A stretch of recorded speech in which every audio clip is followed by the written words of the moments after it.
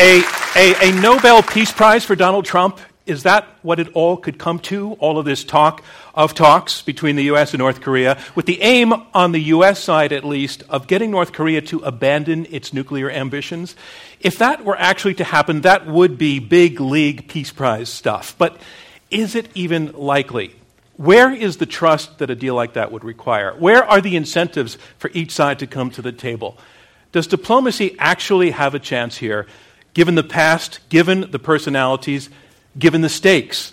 Well, to us, that sounds like the makings of a debate, so let's have it. Yes or no to this statement: negotiations can denuclearize North Korea. I'm John Donvan with a special edition of Intelligence Squared US in partnership with the Georgetown Women's Forum. We have 4 superbly qualified debaters who will attack this question from opposite sides.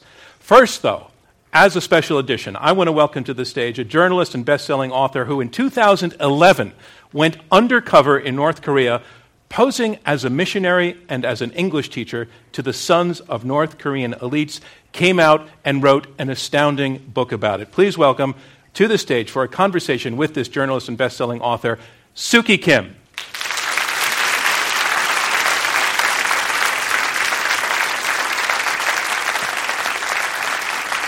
Hi, Suki. Hi. Where did they decide to seat us? Yes, I think you're there. Suki, I just gave away a little bit of your biography and your astounding story, which I, as a journalist and foreign correspondent, I went to some of these similarly dangerous, oppressive places, but never making anything like the commitment that you made or taking the level of risk that you took. And the fact that we're here at the museum, which is meant to be something of a monument to the best of journalism, first of all, I have to congratulate you for what you did. And I also want to understand where the compelling interest came from. You started visiting North Korea back in 2002, and you made this trip where you lived for 6 months, basically undercover in 2011. Where did the compelling interest come from? Well, I mean, professionally, it was very obvious when I first went in 2002, which I went in by joining a pro-North Korean organization that's based in New Jersey, of all the places. So I joined them, and I went in for Kim Jong-il, who was the then great leader, who's current great leader, Kim Jong-un's father. It's his 60th birthday celebration that I went in for. And I ended up doing a cover feature for the New York Review of Books. Early 2000 comes right at the end of the Great Famine of North Korea, which was the end of 90s, and it was about a tenth of population had died. So by 2002... A tenth of the population? We approximate, right? Because you never know you can't verify the number ever, but that's about how many people died. And North Korean population is 25 million. So we're counting about 2 to 3 million deaths. So in 2002, when I went in, the devastation was pretty much just in your face. You know, I didn't expect anything to be this dire. And the then great leader's birthday is in February, which was freezing. There was obviously, I slept with a coat on, and I slept in the VIP quarter back then because, there just was no heat. But beyond that, I think it was this sense of what this world was, where you can't go anywhere, you can't say anything, there's nothing except a great leader. The thing that is anybody's nightmare was just in my face, and I needed to understand this. Like, what does this world mean? Mm-hmm. How do I understand it a little bit better? Also, topping that is the fact that I am Korean, and I was born and raised in South Korea. And my family was also separated by the Korean War.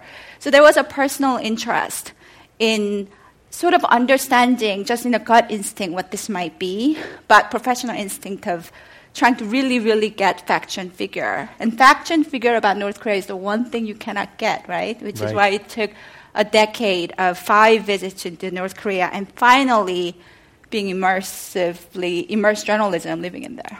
Just very briefly, you said that your family was affected by the division of the country. Who ended up where? On both sides of my family, my mother's brother was taken to North during the Korean War, which is 1950 and to 1953. That's what that war was. On my father's side, his cousins were taken. They were all around 17 and 18, usually young people around that age. His cousins were nursing students. My mom's brother was just 17-year-old. And those were, at the time, supposedly first ones to be grabbed because they're useful. But this is not that unusual. I mean, it's such a tragic reality. They never, on either side, they just never saw them again. But it's not like they died. In my mother's case, he was taken away, and she thought he was going to come back next week. It's not like he died. People saw him being dragged to north, but because from Seoul to Pyongyang, if you drive that, it's a couple of hours. So it's so close. And suddenly they put this border there. And that generation just thought that whoever ended up on the other side would just come home next week because it's a temporary division. So every time there was a knock at the door, there was... Literally, my grandmother never moved because when he comes home, he should walk home, Should know where the address is. Yeah, so, this is just not one. They're counting like 1 million plus separated family members. So what that means is that entire generation there was a heartbreak that killed them. Because I believe that forced separation is very different from death. Because you're forever wondering what might have happened, and you're also forever thinking there will be a closure. That person will come home. And to think that these mothers or sons who just basically waited and waited and waited, and here we are 70-some years later. And just to be clear, in your case, the disappeared members of your family, you never did find out? We never found out. Where they are, if they're alive, if they're buried, where they're buried, nothing? There was one letter that supposedly came, my father's cousins, through Japan, of these women saying we're okay, sometime in the 70s. And because of that, my great aunt was always called to the like a CIA of Korea for possibly being a North Korean spy. But then she never heard anything since. And this is, I just want to stress, this is just not that unusual. Every other family in Korea has this story. So I think that when I look at the Korean divisions, you're asking me what drove me to it. Back the first time, 2002, beyond the famine and gulag and all of that, is also realizing a generation died this way, right? Because here we are now, 3 generations later. So what does that mean? Because, like in a movie, some answers are given. Mm-hmm. There's always some closure happens. But what if that closure never came and that generation died without ever meeting again? And I think that as a writer, my job was to somehow deliver this reality to the world who doesn't know this part of North Korea. We always think about things like the crazy dictator and, beyond all of that was actually a generation that got missing. And then you got this unbelievably distinct, unique look at the young generation. So in 2011, I want people to buy your book so that we won't tell the whole story.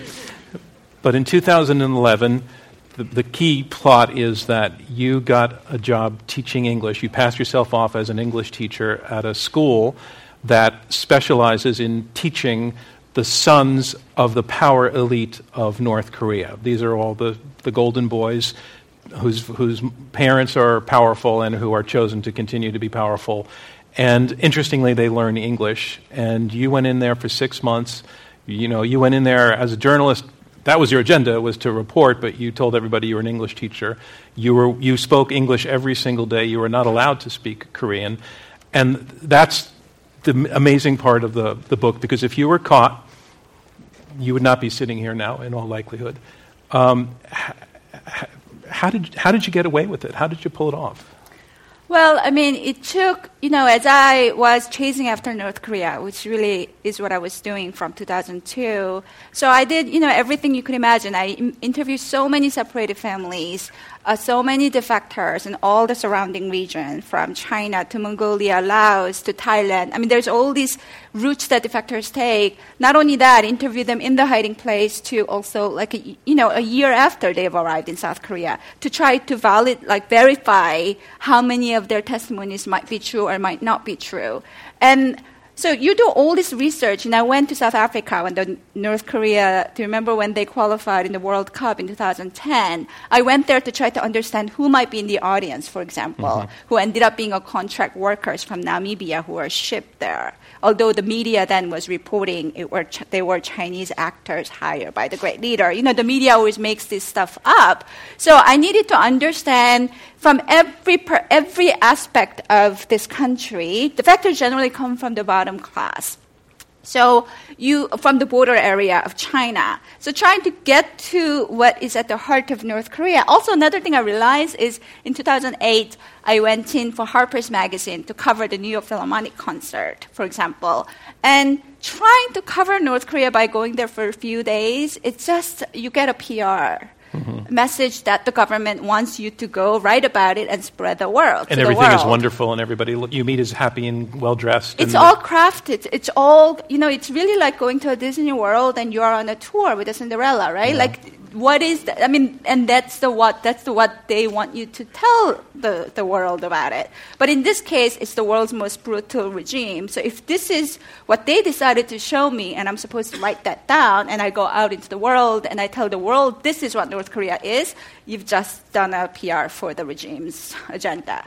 So then that's why it's really hard. So how do I get immersed in there? So I did try, the PUST, the Pyongyang University of Science and Technology, is the school that I went in, pretending to be passing myself off as an evangelical school teacher. I mean, that was not the only one. There were different threads that I was kind of constantly joining and trying to get in there to live there. It's the only one that worked out.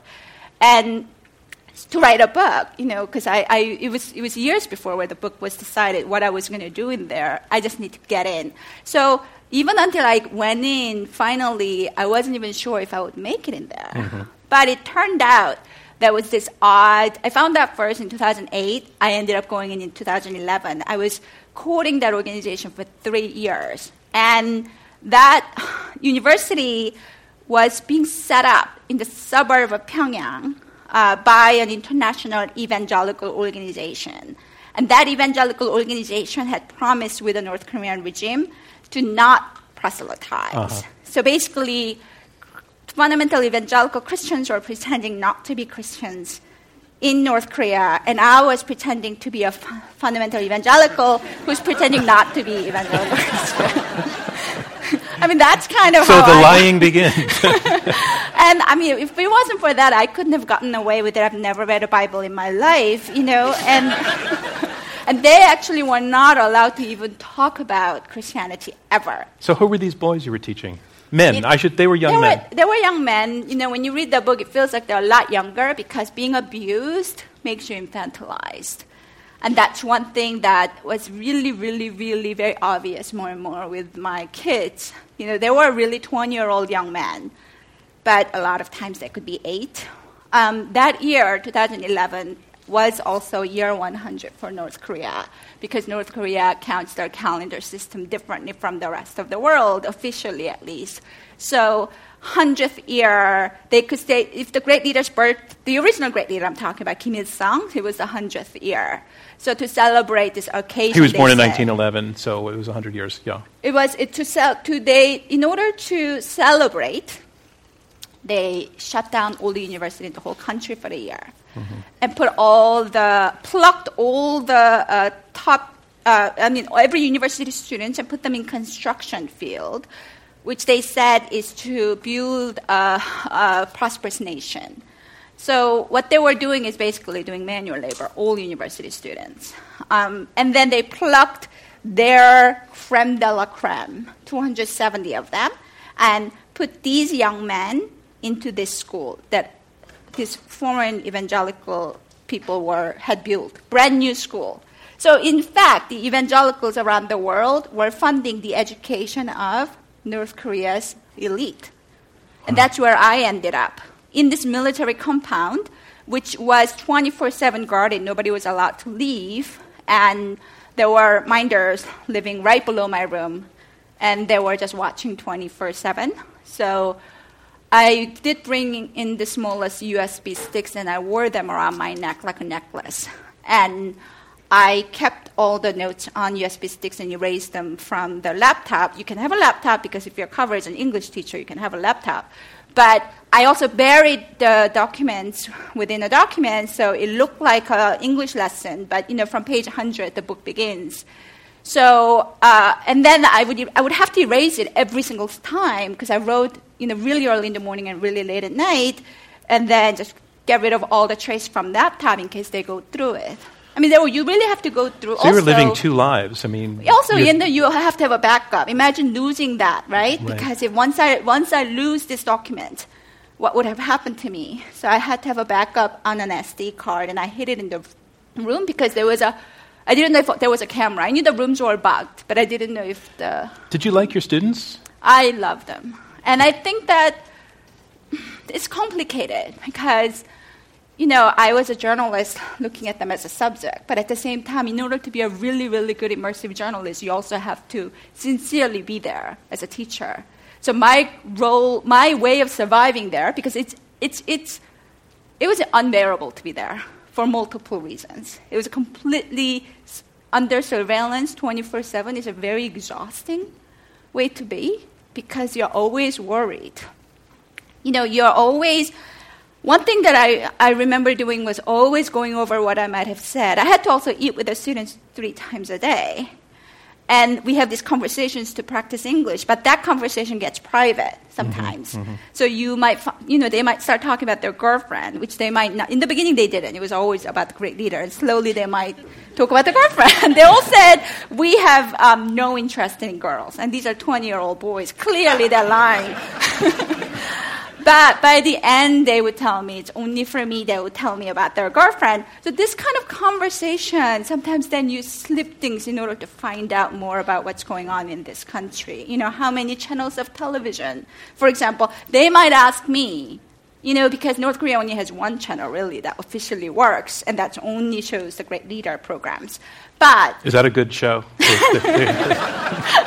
It's unbelievable how many things you can say about the Great Leader, which is what that country does. It's the same thing over. It's a deja vu. It's a place like a Groundhog Day. It's really and I think that's the thing. It looks so bizarre, I think, to the Western world. But in there, it's the same information that's being told over and over and over and over again. And to think this has been going on, not just for a year, not for 5 years, for 70-some years. That is all you get. There's only one channel. There's only one newspaper. Do these boys know what the outside world is about then? You see, I think this is where, when we're trying to understand what North Korea is, first of all, they didn't even know what the internet was. And they all said that they did, but they didn't. And their majors were, it's a science and technology school, so their majors were computer. Why? How do I know that they didn't know what it was? Because they would ask questions that clearly, if you ask them, all of them say, I know exactly what it is. But then they'll say things like, how many movies can you watch, teacher, on your internet? Can you watch 5 movies, or is it 10? And it's like, well, actually, you can watch more than 5 movies on the internet. But so it's things like this that you realize they don't actually have the concept. But when you think about it, would we have known what internet was for those of us here who remembers the world before the internet? We don't. It's hard to explain that things. Mm-hmm. So, and how much do they know and how much do they not know? First of all, North Koreans cannot travel outside or within the country. There's a check post between each town. Everything is blocked. All the information you ever get is about North Korea. Education isn't really possible. My students didn't really know about a lot of things because basically they only get information about the Great Leader or anything is related to the Great Leader, why they learn these things. You can't really... But just to stop you for a second, when you refer to the Great Leader being the content a lot of the TV shows, but what about just music and that's the funny thing about it. I remember thinking this when I went to cover the New York Philharmonic, and there was a New York Philharmonic playing the Gershwin, right? Or right now we saw the K-pop stars going in there perform for the elite of North Korea. But in reality, for average person in North Korea, music is about the Great Leader. Seriously, it's a world where... Right, it's either the theme is the Great Leader or it's written by the Great Leader. It's a little bit, maybe a better way to think is like, maybe you don't really imagine Beatles being played inside a church. People don't sing songs, rock and roll inside a church, right? It's kind of like that. Like all the music is about the great leader. And any books, any idea, concept is about the great leader. How does North Korea expect to prepare itself for a future if its generation of star students is, they're learning English, but they don't know anything in a certain way? They don't know anything. If you want your citizens, that's what I mean. We've never seen anything like North Korea, right? Like it's if you want your citizens to basically be the machine for the nation, for the ideas of the great leader, which is this absolute cult leader, then you really do need your citizens to be as, they're not dumb, but all the information has to be stripped for them to not think critically. And that's one of the things I really, really began noticing about my students. When I said they seem much younger, in an abused world, you end up, because you never make decisions on your own. You're never being taught things that could make you wonder about the outside world, which might want to make you leave. We have 1 minute left, and I want to ask you this question. We're talking about the possibility of peace, which would suggest possibly reunification. This population that you're talking about, whose star students are so cut off from the world, can you see these two populations integrating, reintegrating, discovering each other, working with each other? I don't mean to influence the debate that's coming up, but... Don't go too far with that. Absolutely not. I don't see a... I mean at the people level. Not the political decision they're going to debate, but at the personal level. Personal level, I think that it's a rehab process. I think that people think it's very simple. You reunify and suddenly everybody's happy. No, people who've been abused for 70 years and 3 generations need a trauma, therapy that will take another generation. I thought it was really irrevocable, the damage that's been done to them psychologically. The title of your book is? Without You, There Is No Us. Which comes from? One of the most popular songs in North Korea, because it's only the great leader that owns everything in that world. He alone can fix it. And without him, there's nothing. Suki Kim, thank you so much for setting the table for us in this fantastic way. Thank you.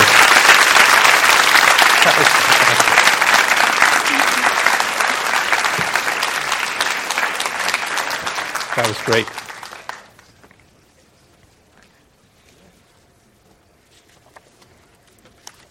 Thank you, Suki Kim. And now we're going to move on to our debate proper. Our motion is this: negotiations can denuclearize North Korea. As always, our debate will go in 3 rounds, and then our audience here at the Newseum in Washington, D.C., and the audience watching online will vote to choose the winner. And as always, if all goes well, civil discourse will also win. And a reminder to our audience to cast your pre-debate vote. This is your last chance. Visit on a browser on your phone, iq2us.org/vote.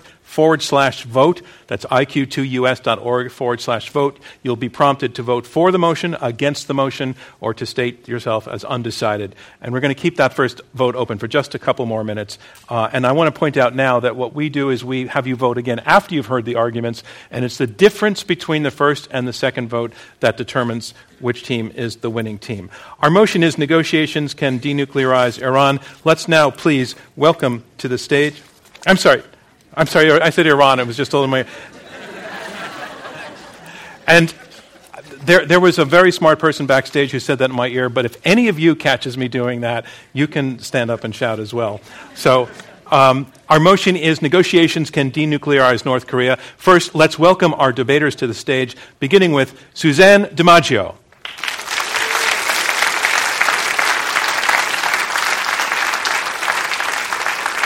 Bonnie Jenkins.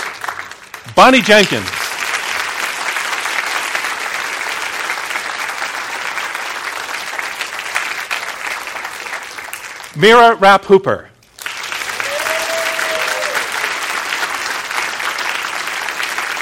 And Sumi Terry.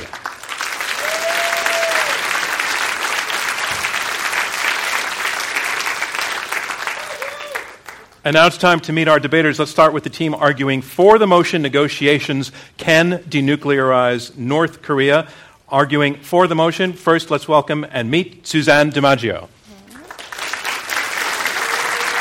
And Suzanne, you're a senior fellow at New America. You've been leading diplomatic initiatives in places like Iran and North Korea for nearly 20 years. And in May of last year, you facilitated the first official discussions between the Trump administration and the North Korean government's representatives.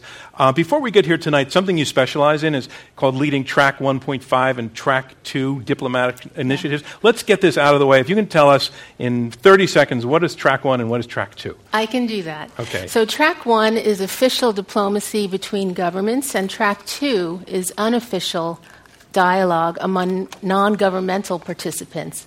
And at the risk of sounding particularly wonky, Track 1.5 is somewhere in between. It includes a mix of official and unofficial participants. We welcome wonk here tonight. Thank you very much, Suzanne DiMaggio. And you have an impressive partner on your side as well, Bonnie Jenkins. Ladies and gentlemen, Bonnie Jenkins. Bonnie, you are a non-resident senior fellow at the Brookings Institution during the Obama administration. You were at the State Department. You're an ambassador. You were working on chemical, biological, radiological, nuclear threats on a daily basis. You said that you got into the field of arms control by accident. In a sentence or two, how does one get into that by accident? I got into it by accident mainly because I was a fellow at the Department of Defense at the legal office, and I went with my colleague to a meeting, and I had no idea what they were going to be talking about, and I had no ideas about these issues, and they were talking about the Strategic Arm Reduction Treaty, and I said, this is really cool, I want to do this. So I've been doing it ever since. We're going to see tonight just how cool it is. Again, thank you, Bonnie Jenkins, and the team arguing for the motion, negotiations can denuclearize North Korea. We have a team arguing against it. Please first welcome Sumi Terry. Sumi, you're a senior fellow at the Center for Strategic and International Studies. You are widely recognized as one of the world's foremost experts on North Korea. You have worked for the NSC, the NIC, and the CIA. You were the CIA's top Korea analyst, one of the top Korea analysts during the Bush administration. And when you were recruited to work for the CIA, they told you that if you wanted to know what Kim Jong-il eats for breakfast, you should come work for them. So did you ever get the answer to that question? No, I never got to find out what Kim Jong-il ate for breakfast, but I got to find out that his favorite food in the whole world was toro, fatty tuna. So that's something that I had kind of in common with Kim Jong-il. Love of sushi and toro. All right. Thank you very much, Sumi Terry. And also a powerful partner on your side, ladies and gentlemen, please welcome Mira Rapp-Hooper.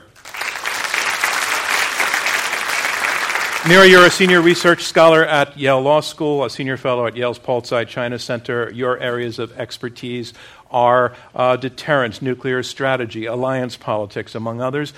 You recently co-wrote an essay titled Perception and Misperception on the Korean Peninsula. That was in Foreign Affairs. Among the many misconceptions that you think Americans might have about North Korea, what tops the list for you? I think the biggest misperception is that either the United States or North Korea reads the other side's signals as intended. This is often a major problem in international politics, never more so than in a relationship amongst adversaries, but because there is so little diplomatic contact between our two countries and the relationship is so fraught, signals are harder than ever to read between these two. Okay, and let's hope we can shed light tonight. Did I say misconception and you corrected me? I think you did very, very gently. I may have without done so embarrassing gently. me. I may have. I really appreciate that you did that for me. Again, ladies and gentlemen, the team arguing against the motion, negotiations can denuclearize North Korea. So we go in 3 rounds, and in the first round, each debater makes an opening statement. Those opening statements will be 5 minutes each. They will be uninterrupted. And first, to speak for the motion, negotiations can denuclearize North Korea, Ambassador Bonnie Jenkins, non-resident senior fellow at the Brookings Institution and former State Department official. Ladies and gentlemen, Ambassador Bonnie Jenkins.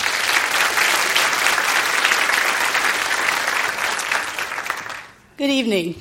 When I was first told that I would have an opportunity to be a part of this debate and that my motion would be that negotiations can lead to denuclearization, I said, of course, why not?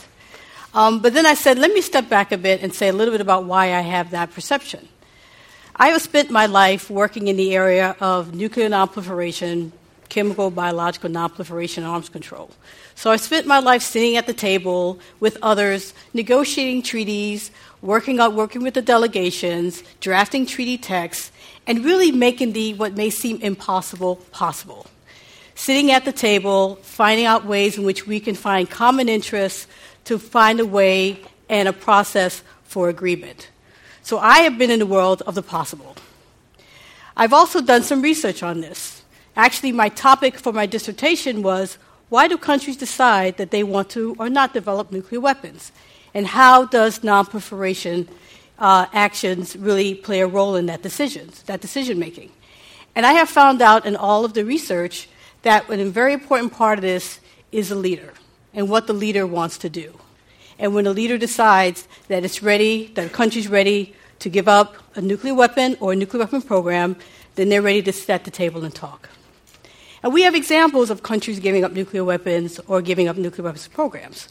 We have Argentina and Brazil. We have Belarus, Ukraine, and Kazakhstan. We have South Africa. All of these countries decided at some point that they wanted to give up their nuclear weapons or their nuclear weapons program. And at some point, a leader made a decision that that was the right thing to do. We have Iran. We all know about the Iran agreement. That was also an agreement that many said could not happen. That was an agreement that many said, we'll never get to an agreement with Iran for them to stop their nuclear weapons program.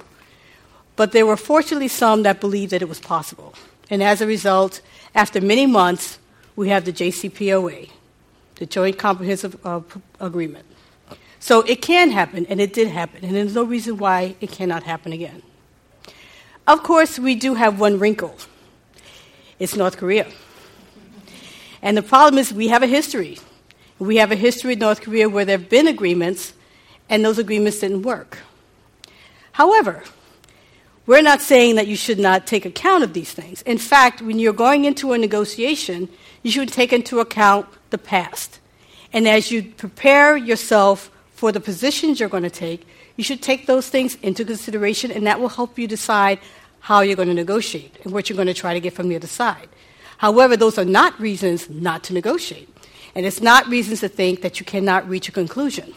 You can never give up on diplomacy. You can never give up on trying to reach a conclusion with another side. And what is the options? Do we want to go back to where we were? It wasn't that long ago. Do you want to go back to the point where there was a lot of insecurity, where two countries with nuclear weapons were facing each other, where there was a lot of rhetoric outside, where there was a lot of things being said? That's not a situation we want. We want to be at a point now, after all the saber rattling, after all the words, to finally say, okay, let's sit down and talk, because we think we can make a difference now. And the table's set. We have all these negotiations. We have the meetings between North Korea and South Korea. We have the meetings with North Korea and China. We have the upcoming meeting with the U.S. and North Korea. Why would these be happening if we didn't think it's possible? What's the point of doing all of this if we can't have denuclearization? So the table's set. The time is right. We've had our saber rattling. We've had everyone do their thing with we're going to threaten you with this and threaten you with that. Okay, now let's step back and let's do what we need to do to make sure that we can come to some decisions and some agreements on denuclearization. Understanding the past is important, but it should not prevent you from making progress in the future. And for that reason, I know that you all will vote for the motion that negotiation can lead to denuclearization of North Korea. Thank you. Thank you, Bonnie Jenkins. Our next debater will be speaking against the motion, Negotiations Can Denuclearize North Korea. That is Mira Rapp-Hooper, Senior Research Fellow at Scholar at Yale Law. Ladies and gentlemen, Mira Rapp-Hooper.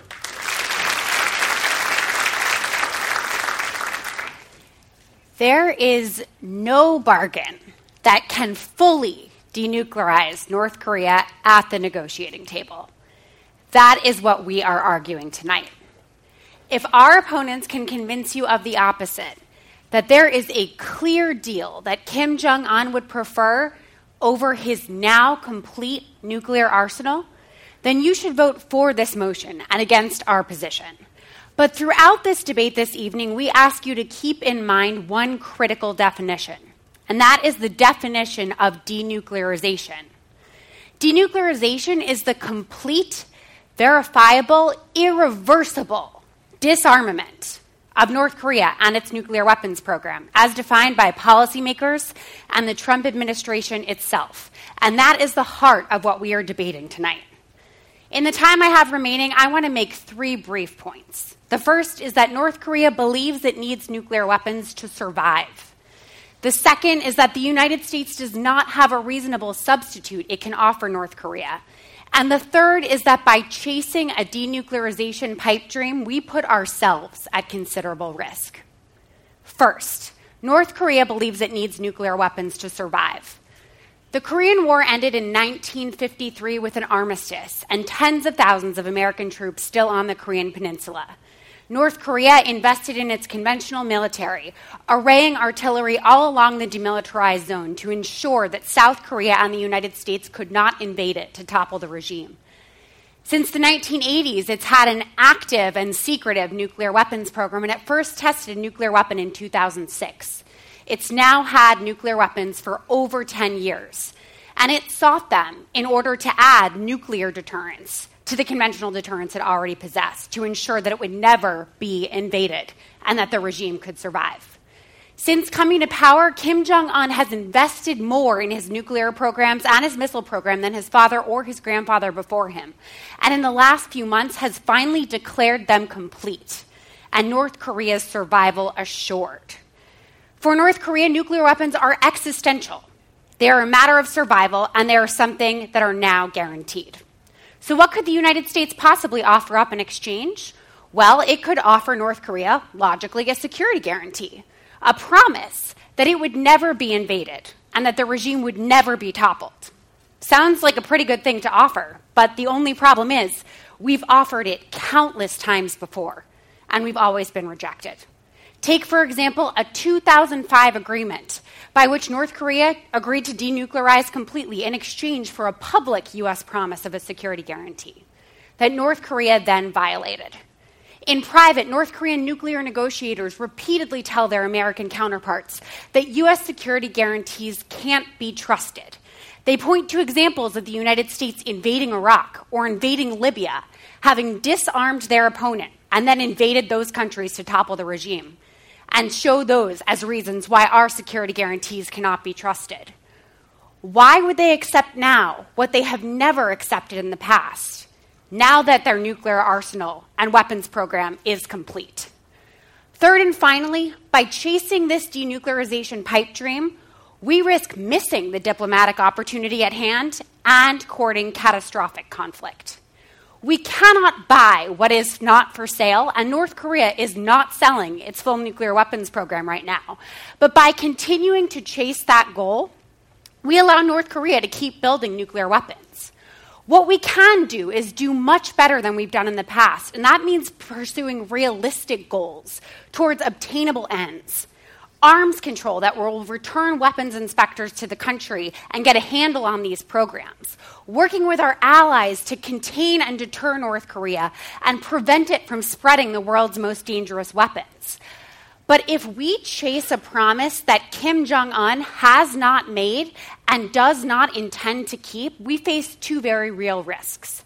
The first is that we make real concessions in exchange for a promise that is not real at all, and miss this diplomatic opportunity. But the second, and worse still, is that when the Trump administration awakens from its denuclearization dream, it takes us to the world of our worst nightmares. It returns to a world in which it is considering a war on the Korean peninsula, something that was all too real just a few months ago. Finally, I want to conclude by being clear about what we're not arguing tonight. We are not in favor of the use of force. We are in favor of diplomacy towards realistic and obtainable goals. We ask you to vote for smart diplomacy towards meaningful ends and to vote against this motion tonight. Thank you, Mira Rao-Cooper.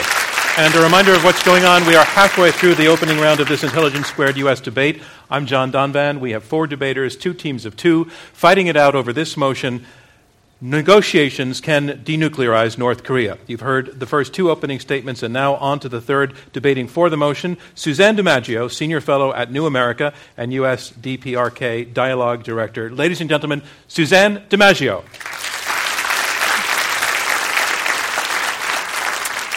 Good evening, everyone. I'm so happy to be here. As we saw at the historic Inter-Korean Summit, Kim Jong-un told South Korea's President Moon Jae-in that he was ready to give up his nuclear weapons in exchange for the United States ending the Korean War formally and promising not to invade their country. The two leaders signed a joint declaration that called for a nuclear-free Korean Peninsula and complete denuclearization. That was their common goals. This turn to diplomacy is most welcome, especially when you consider just months ago we were on the verge of war with North Korea. Of course, we've seen similar language in previous agreements and in previous failed attempts, but that should not stop us from pursuing what I think is the biggest opportunity for diplomacy with North Korea in almost 20 years. I understand the skepticism. In fact, I share it. But we shouldn't let the past failures get in the way of us trying again. So, when considering this evening's motion, I think there are three key questions we should explore. The first one is Kim Jong-un ready to come in from the cold? We've seen more of Kim Jong-un these past few weeks and heard more than we have during his entire 6-year tenure as North Korea's leader. My best assessment of what's behind this unprecedented outreach is that he understands he needs to do this in order to gain acceptance of a new strategic policy he just put forward. This is the policy of economic reconstruction. In my informal conversations with North Korean senior officials, they have explained that they do not want to amass a humongous nuclear arsenal. They want just enough to deter an attack by the United States and then turn their attention to economic development. This follows Kim Jong-un's Byung-jin line, and that's a national policy that has on one track the development of the nuclear program and on the other track economic development. Of course, what we have seen over these years is Kim Jong-un pursuing relentlessly advancements in his nuclear program at a great cost to the well-being of the North Korean people. 2017 was a pivotal year for Kim Jong-un. That is when he declared the completion of his nuclear force in November and then reiterated it again in his New Year's speech just this past January. And this leads me to my second question, why now? The North Koreans say they now have a deterrent to deter an attack from the United States, which enables them to come back to the negotiating table as an equal to the United States, as a nuclear power. And let's not forget, Kim Jong-un is not his father, he's not his grandfather, he's 34 years old, he sees decades of rule ahead of him, and he must understand, I hope, that in order to maintain the Kim family dynasty, he's got to do something to address the economic conditions in North Korea. And there's only one way to do that, and that's to lift the sanctions. The third and final question is, how can we get to a successful outcome? And that's the most important question. I think we need to rigorously test whether Kim is serious about giving up his nuclear weapons in exchange for security guarantees and economic development. And to increase the chances for a successful outcome, we should be thinking boldly. We should be thinking of what kind of comprehensive package we're going to offer Kim, peace treaty, normalization of relations, security guarantees that, of course, would have to include Beijing. On the economic side, we need to be thinking, in addition to the relief of economic sanctions, we need to be thinking about investment, trade, economic aid. As a senior advisor recently senior advisor to President Moon said, what the North Koreans want is a Trump Tower and McDonald's. So surely Kim Jong-un knows what it will take to get there. So I'd like to wrap up by saying that the wording of tonight's motion is particularly important. Negotiations can denuclearize North Korea. The operative word is can, which points to possibility. If the motion was negotiations will denuclearize North Korea, I wouldn't be up here to defend that, because the simple fact is we don't know if that will be the outcome. So can made all the difference to me. It's possible.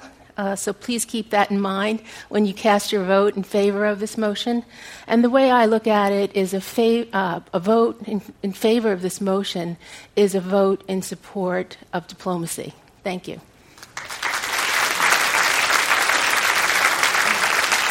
Thank you, Suzanne DiMaggio. And our final debater in the opening round will be debating against the motion, Negotiations Can Denuclearize North Korea. That is Sumi Terry, former CIA analyst and senior fellow at the Center for Strategic and International Studies. Ladies and gentlemen, Sumi Terry. Thank you. So, as a child growing up in South Korea, and as an adult who spent almost all of my career following North Korean issues, I have to say, when I saw the North Korean leader, Kim Jong-un, actually cross over the demilitarized zone and step foot in South Korea, it was a moving moment. I got a little bit emotional. It was moving, it was momentous, it was historic. And I'm happy that we are now on this path of trying to sort something out, particularly since several months ago, I was having sleepless nights because I was so concerned about all this talk of preventive military strike against North Korea that would have had catastrophic consequences, not only for the Korean Peninsula, but for the region and for the world. That said, ladies and gentlemen, can negotiations lead to denuclearization that's complete, irreversible, verifiable? I do not think so. I think negotiations will lead to another agreement with North Korea. Sure, there will be an agreement between Kim and Trump. There's always an agreement. We have many agreements with North Korea. Every single time it fell apart over verification. We have 1994 agreed framework, bilateral agreement between the United States and North Korea. We have 1999 Geneva Accords, in which North Korea agreed to stop all its long-range testing, missile testing. We have 6 rounds of 6-party talks, which led to 2005 joint statement, 2007 joint declaration, in which North Korea also agreed to declare all of its nuclear weapons and disable all of its existing nuclear facilities. But we have not, every single time, agreement fell apart over verification. So I don't believe negotiations will lead to complete, verifiable, irreversible denuclearization of North Korea. What has Kim Jong-un been doing since coming into power? 6.5 years. He's done 4 out of 6 nuclear tests, including hydrogen bomb tests, that was 17 times more powerful than the one that flattened Hiroshima. He did 90 ballistic missile tests in 6.5 years, 20 last year alone, 3 intercontinental ballistic missile tests. Last one, the one in November, Hwasong 15, that one showed a capability to reach all of the United States. And North Korea has now declared itself a nuclear weapons power. So this is what Kim Jong-un has been doing, speeding towards completing the nuclear program, accelerating towards it. And why? Because he, like his father and grandfather, believed that nuclear weapons is the only way to guarantee regime survival. He has, like his father and grandfather, has pursued this program at cost of millions of lives and billions of dollars to pursue this program. Now he's completed it, but now he's going to all of a sudden give it up. When every single time Suzanne meets with North Korean officials, I met with North Korean officials, every single time, and I'm sure they told Suzanne this too, they talk about Iraq and Libya, that they don't want to be another Iraq or another Libya. In the case of Libya, we convinced Gaddafi to give up his nuclear weapons program, and then we backed a revolt that ended up overthrowing Gaddafi and killing him. How many times North Koreans have said, Gaddafi is dead, I don't want to be dead. We don't want to be dead. This is the only way for us to survive. So why did Kim Jong-un switch to this symmetry and diplomacy? Well, there's a lot of things that he wants. He wants sanctions relief. He wants money, food, fuel to flow into Pyongyang's pipelines. He wants diplomatic recognition. He wants international recognition as a nuclear weapons state. There are a lot of things that he wants, but it's not complete, irreversible denuclearization of the North. Oftentimes, and I have to distinguish, what does the North Korea mean by denuclearization of the Korean Peninsula? Because Suzanne brought this up. There was a peace declaration, there's a Panmunjom declaration. What does North Koreans mean? North Koreans have historically meant by that denuclearization of the Korean Peninsula if the regime security is guaranteed. And that doesn't mean just the North unilateral disarmament. He's talking about also South Korea. He's talking about breaking U.S.-South Korea alliance relationship, getting U.S. troops out of South Korea, and ending extended nuclear umbrella the U.S. has over South Korea and Japan so the regime can feel secure. This is what he means by denuclearization of the Korean Peninsula. There's a long way to go there, and we're not going to get there. Please vote for the opposition side of the motion today. Thank you, Sumi Terry. And that concludes round one of this Intelligence Squared U.S. debate, where our motion is negotiations can denuclearize North Korea. Now we move on to round two, and round two is where the debaters address one another directly and they take questions from me and from you, our live audience here at the Newseum in Washington, D.C.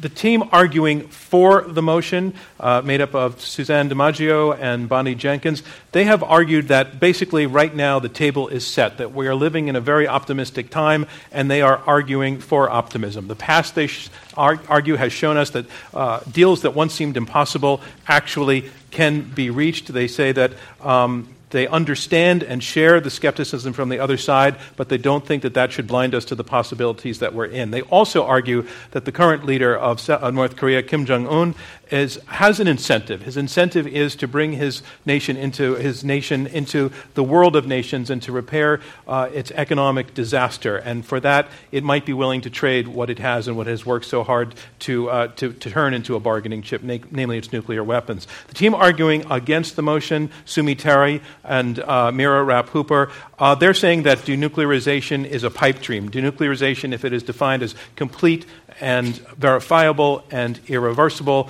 they argue that they cannot conceive of a deal that the United States would offer Kim Jong-un, that he would actually accept, that he and his leadership thinks that that nation needs its nuclear weapons in order to survive. So there's a lot dividing these two sides, and I think a lot of it comes down to issues that relate, I would say, to matters of trust, of incentives, of possibilities, of dangers, and I think we'd like to work through all of them a little bit, one at a time. But I want to go first to this question of trust that has been brought up. Can Kim Jong-un be trusted? And also we heard the counter-argument that they have little reason to trust us being the United States. I shouldn't identify as the moderator, them, the United States, versus the North Koreans.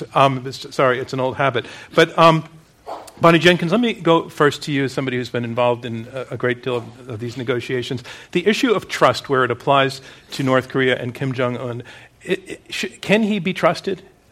I think the trust is obviously very important. And when you're thinking about when you're going to negotiate with someone, you want to believe you can trust.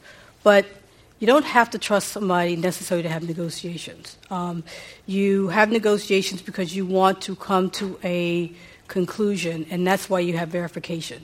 You have verification because you want to make sure that whatever agreements are made, that the other side will do it. We've had numerous negotiations with the Soviet Union, when it was the Soviet Union, and with Russia. There were times we didn't necessarily trust them. But we still came to agreement on arms control issues, on nuclear issues, and we had a verification regime. So we were able to still make it happen. So trust, of course, you want to have trust. But if there is an important issue that you want to work on, which is reducing nuclear weapons, you figure out how to make it happen, and then you verify. Mira Rapp-Hooper, to respond to that? Well, I certainly would agree with the point that you don't necessarily have to have trust to negotiate with an adversary. I don't actually think that trust is the crux of our argument here today. What we are suggesting, at least on the North Korean side, is that we haven't seen an indication of an interest in complete nuclear disarmament. We've certainly seen an interest in negotiations, and that's an idea that we very much support. We've seen an interest in Kim Jong-un in getting sanctions relief, maybe even in making some meaningful concessions that we could verify. But when it comes down to this fundamental question of denuclearization, it's not actually just a matter of trust. It's a matter of will, and we're arguing that we haven't seen it. Suzanne, would you like to jump in? Sure. I think it's not a question of trust. When you're sitting down with an adversary, and it's decades now that we've had this adversarial relationship, the right approach is mistrust but verify. And I think that's the approach we should be taking with the North Koreans. That's certainly the approach we took with Iran when we pursued the Iran deal. I have to ask a question is, yes, regime stability now, nuclear weapons provide that for Kim Jong-un, but let's think ahead in terms of the economic troubles that North Korea is facing. They're only going to worsen with the sanctions regime that's currently up against them. The situation is not going to improve, and that in turn will become more of a liability for Kim and threaten his regime stability there. So I think in my talks with the North Koreans, they are looking ahead to the years ahead where that's going to harm them. Suzanne, that's the motivation. Let me jump in also, because I actually want to explore that point you made about the incentive that Kim Jong-un has. But I'd like to devote a little bit of time to that and come back to that a little bit later. Okay. And just stay for a little bit on this question of trust, because, Sumi, you were arguing also that the North Koreans have made agreements, and they've made agreements, and they've made agreements, and they've never really lived up to them. And that's where I think this question of trust comes in again. So can you, just to stay on that point of trust for one more absolutely. First of all, North Koreans doesn't trust us either. They say they often bring up 1994 agreed framework, and then when the Bush administration came in, he scuttled the deal according to North Korean perspective. So they said, look, we get it. You're a democracy. Different administration comes in and you scuttle the deal. And now we're looking at the Trump administration. If he scuttles the Iran deal, how can the North Koreans trust us? And the same goes for us to them. Because of the gazillion agreements that we do actually have with them, and every single time they fell apart over verification. And Suzanne just talked about verify and verify. But that's exactly the crux of the problem. We were not able to verify every single time those discussions fell apart over verification. And just one last word on Kim Jong-un and on the man. Just because he's so popular now after all this symmetry and diplomacy, can we not forget that just a year and a half ago that this is a guy who killed his half-brother using banned WMD chemical weapons in a major international airport, please? Bonnie?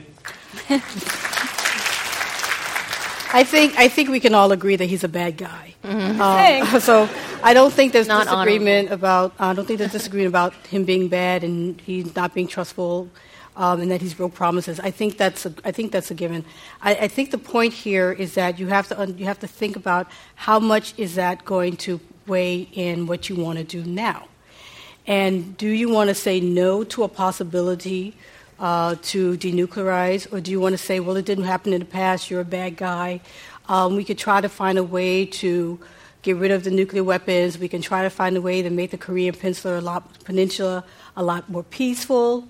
There's things that we can try to do. Do we want to say we're not going to do it because you're a bad person, or do you want to say let's sit down, roll up our sleeves and think about how we can try to make the situation? Bonnie Jenkins, I hear from your opponents very, very heavy notes of pessimism.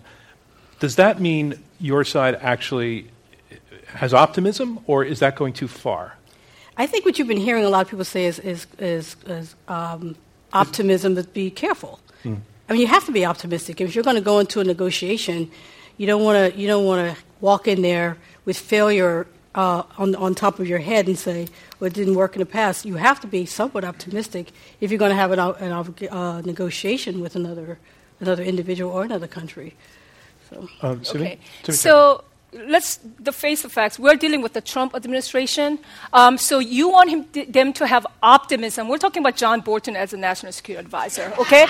You want them to have optimistic thinking that they're going to get CIVID, complete verifiable, irreversible denuclearization, and then they don't get that. And then what's going to happen? I think it's better to temper their expectations so this thing does not blow up in our face.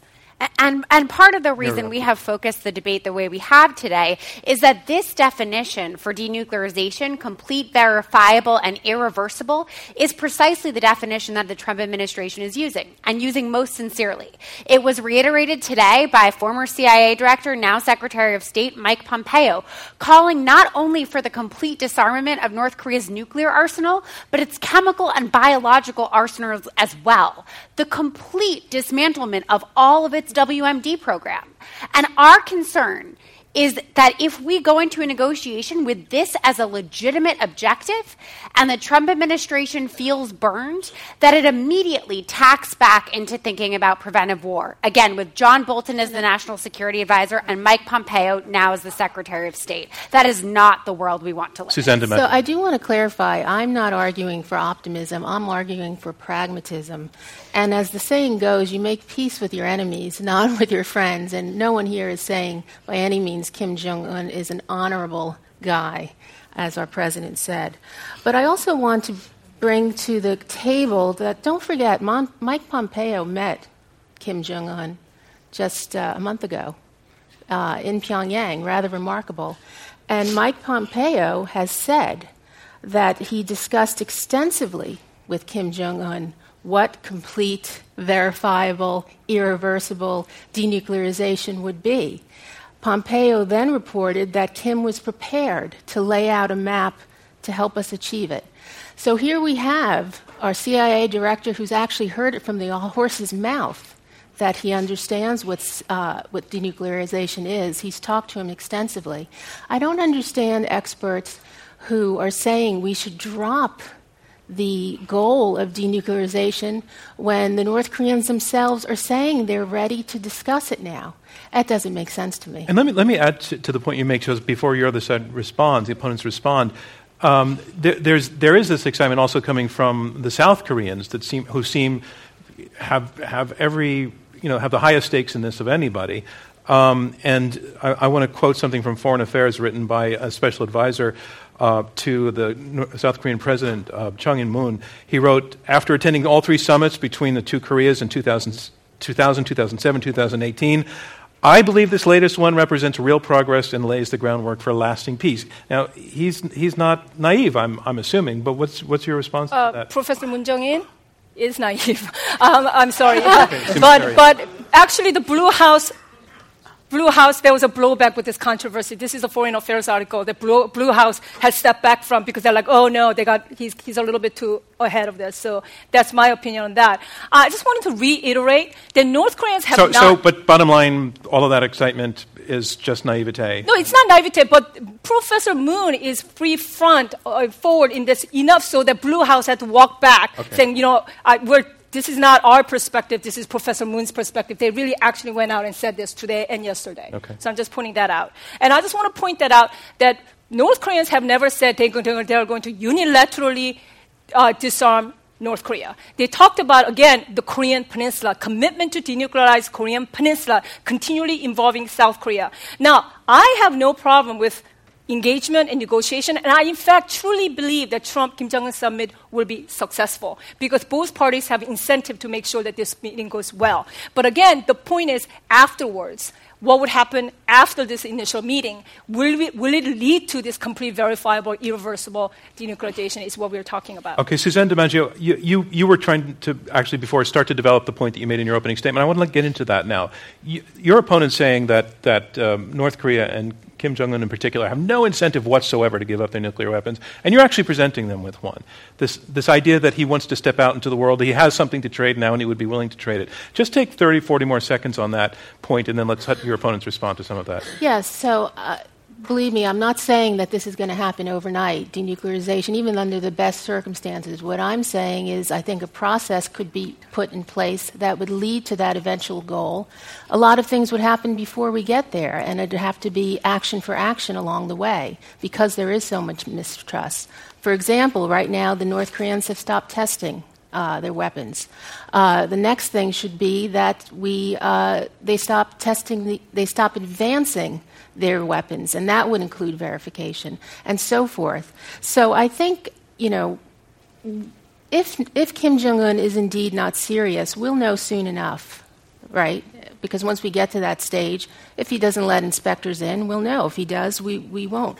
What I don't understand is why would Kim take this risk right now? He has this nuclear program. He has an ICBM that theoretically can hit where we're sitting right now. He could just hunker down, sit there in Pyongyang, and continue life as it is without any backlash. So something is motivating him, and I think they have made the calculation that without some drastic changes in their economic conditions, that regime will fall. And you're saying that, despite your opponent saying he would never give up his nuclear weapons because that's existential for them, you're saying that that actually is a price he would pay for the benefit that you're outlining. It is the ultimate bargaining chip. And again, it would be a process. A lot of things would have to happen.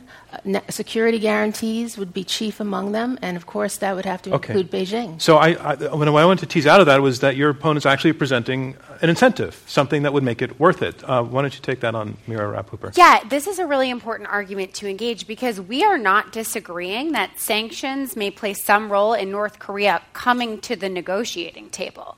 We are simply arguing that on the basis of this economic incentive, they are not prepared to fully disarm. Suzanne, in her opening statement, in fact, made the essential point that Kim Jong-un has claimed victory already with his nuclear arsenal. In his statements in the last several months, he has pointed to the fact that it now has the nuclear deterrent it needs to ensure its own survival and can pursue other goals as a result.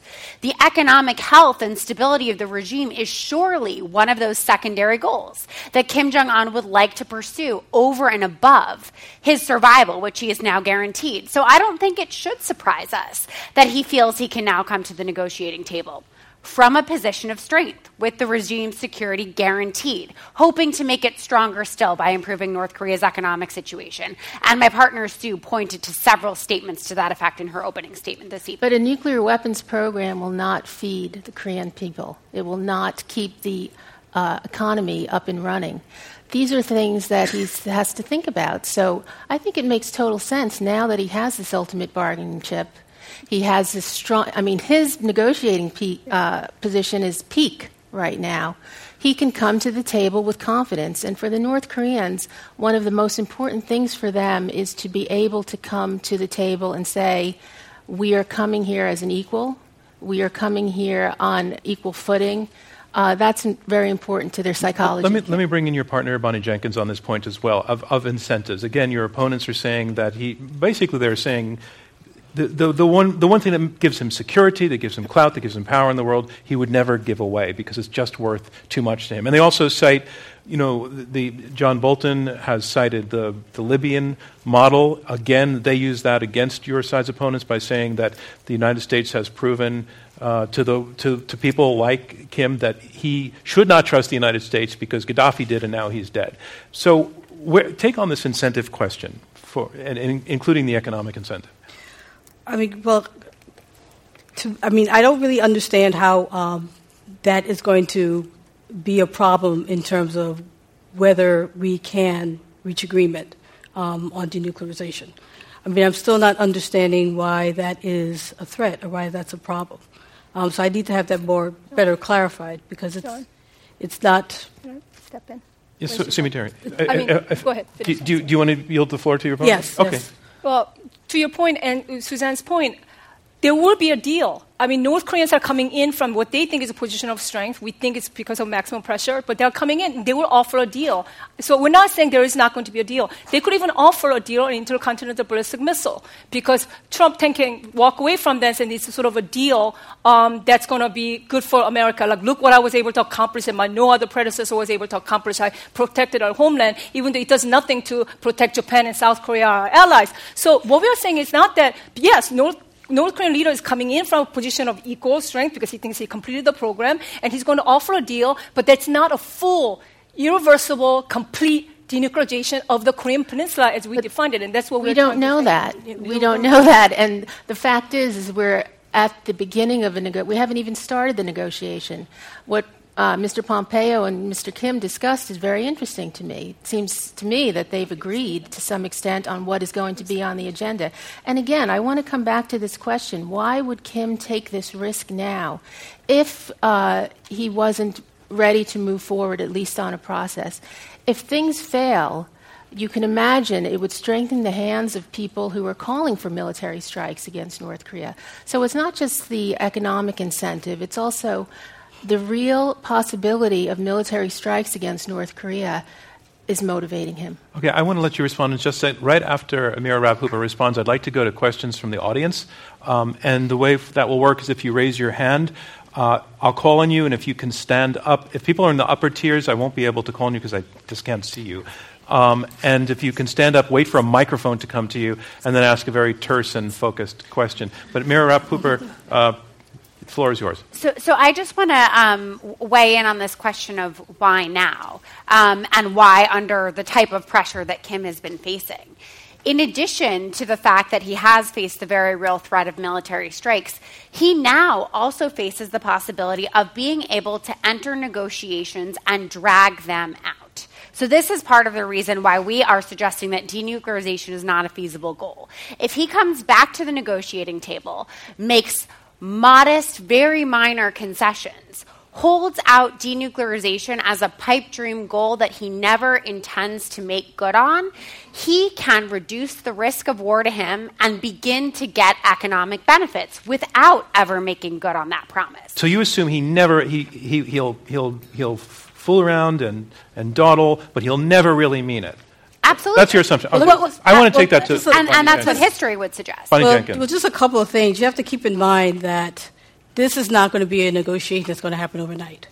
When you're saying that he's going to drag it out, keep in mind that this is going to take a while. I mean, the Iran agreement took over 20 months, and this is not going to be something that Trump's going to go there, they're going to make an agreement, and they're going to go home. This is going to take a while regardless. So I think it's very important that people understand that, it's going to be a process that's going to take time. And we can't really, at this point, predict that that's going to happen. I think we're not at that point that we can say that's specifically going to happen. And their prediction is that he will never give it up. So you're saying that's ridiculous, that you cannot make that assumption. You can't make that assumption at this point. We don't have a crystal ball to that. We don't have enough to say. I mean, you're basing all your arguments on what was happening in the past, and I understand why you would do that.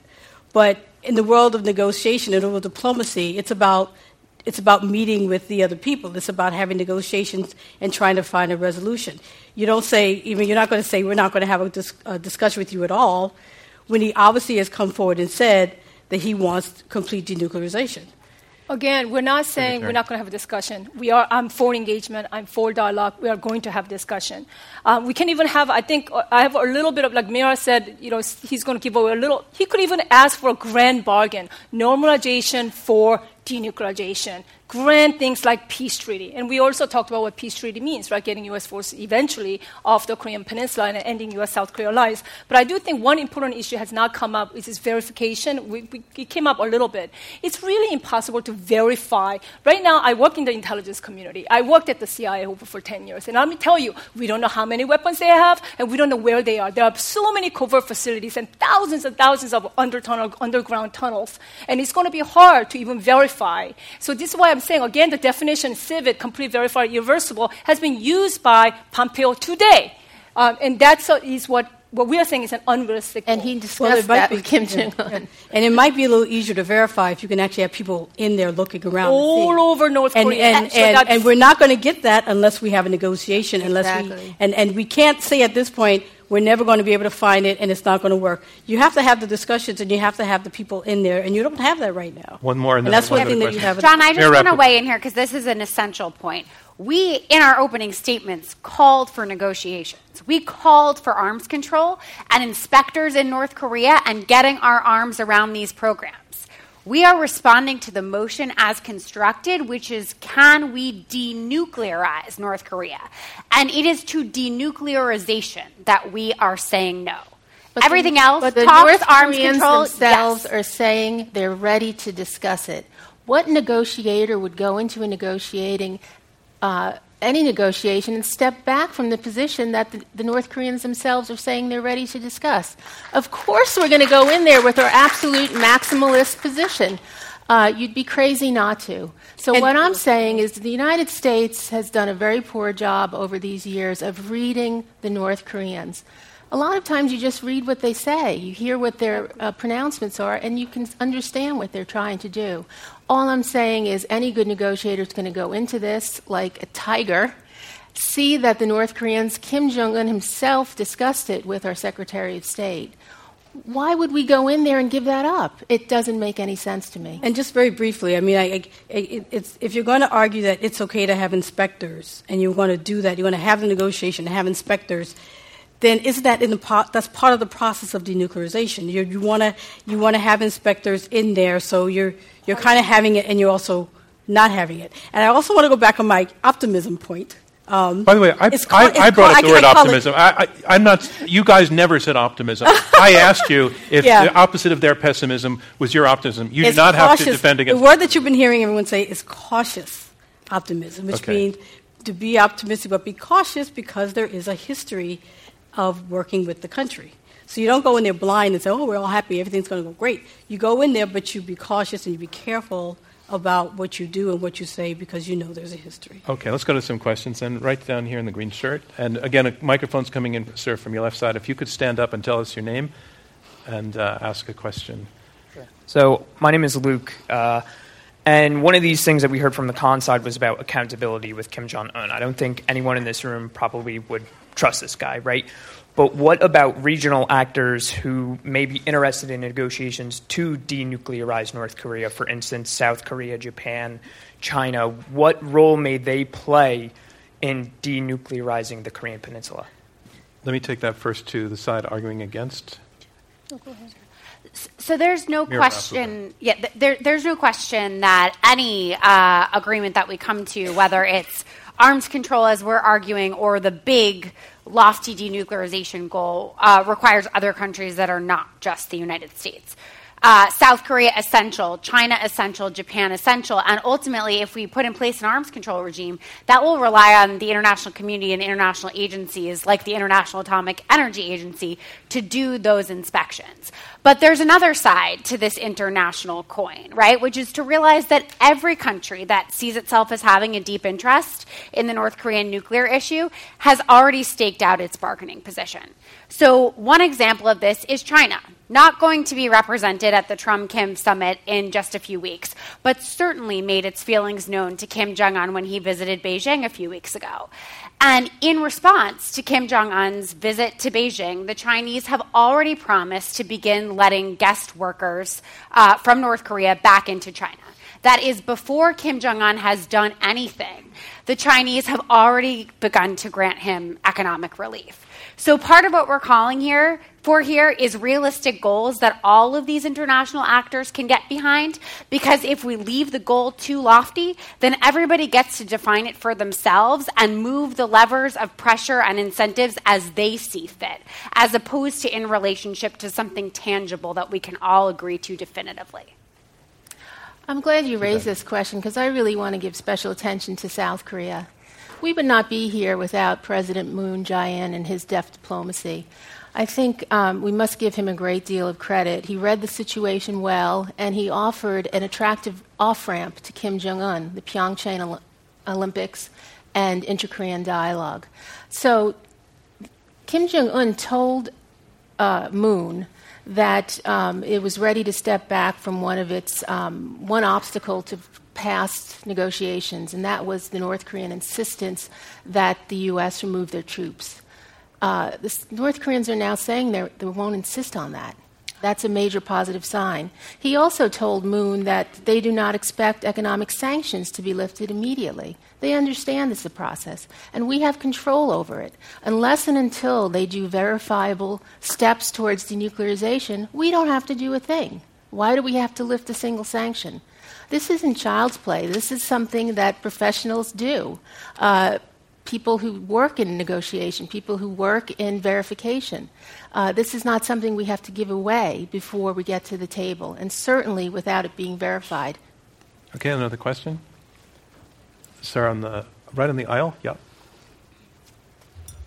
Does the North have enough in the way of conventional firepower aimed at Seoul to kind of give up their ultimate bargaining chip without giving up all their chips? Oh, of course they have a conventional power. There's 14,000 conventional tubes that are zeroed in within 60 seconds of Seoul. That's why I said, the preventive war would have been catastrophic. But so does South Korea. South Korea is also conventional power.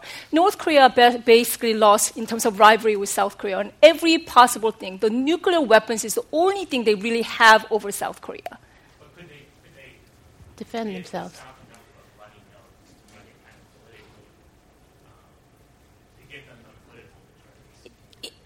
If I understand your question, until North Korea had a reliable nuclear deterrent, U.S. military planners assessed that the United States and South Korea would win any war with North Korea.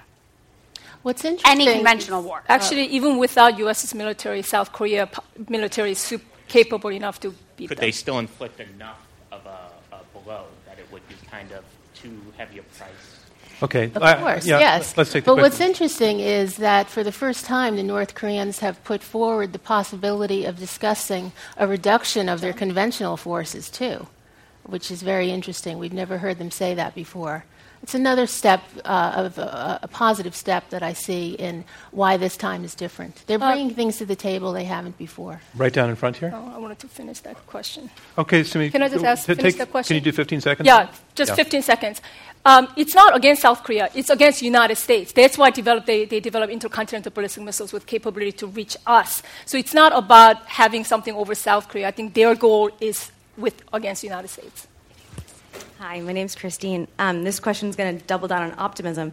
It seems like a common sense solution is for the U.S. also to offer to denuclearize. Has that ever been on the table? And if it were, do you think the North Koreans would trust that and both sides would move to verifiable denuclearization? I'm so glad you asked that question because that was the one I wanted to get to before I went to audience questions. Thank you. Well, Let's take it to Suzanne DiMaggio. Well, great and question. And in the past, when the North Koreans have talked about denuclearization, this is exactly what they meant, reciprocal. They've had at times a very expansive definition. They're not saying that now, because they know it's a non-starter. That's another signal that this could be serious, and another signal why we should take the risk of engaging with them. It's a small risk, and try to get what we can out of it. The fact that they're stepping back from demanding we remove our troops, they're stepping back from saying we have to denuclearize too. All these things, if they had been saying it, I would be the first to say, look, they're not serious. Let's cut this off right now. But they're not saying that. They're actually saying the opposite. Others like to respond? Let Bonnie Jenkins. And no, the U.S. that's never been an issue with the U.S. getting rid of its nuclear weapons. Because I think they realize that that's probably not going to happen anytime soon. And that's part of a bigger argument that's part of the Non-Proliferation Treaty itself. Let's take it to the other side and so, respond to that. I just want to say one more thing. Sure, Talking about things that are on the table, Kim Jong-un did say also that the weapons are not targeting South Korea and the U.S. So it's very interesting that you said that.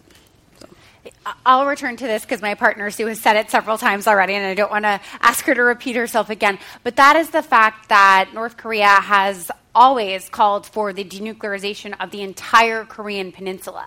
And that is the language that appeared in the joint statement between North and South Korea just last week. And that when they say the denuclearization of the entire Korean peninsula, they mean the end to the U.S. alliance with South Korea, the removal of American troops from the peninsula, and That's not true. no... That is not true. How can you say that? That's what they've always meant. But they haven't said it this time. But it's in the fact, what they're saying complete is denuclearization removing of the the peninsula. nuclear and strategic assets from South Korea, not our troops. Stopping the What deployment of nuclear nuclear assets? assets. We don't have any nuclear assets. Exactly. So we take them there and tell them, have a look. I think the there. audience, I might be wrong, but I think the audience members' optimism was, well, why not give all? Were you saying why not?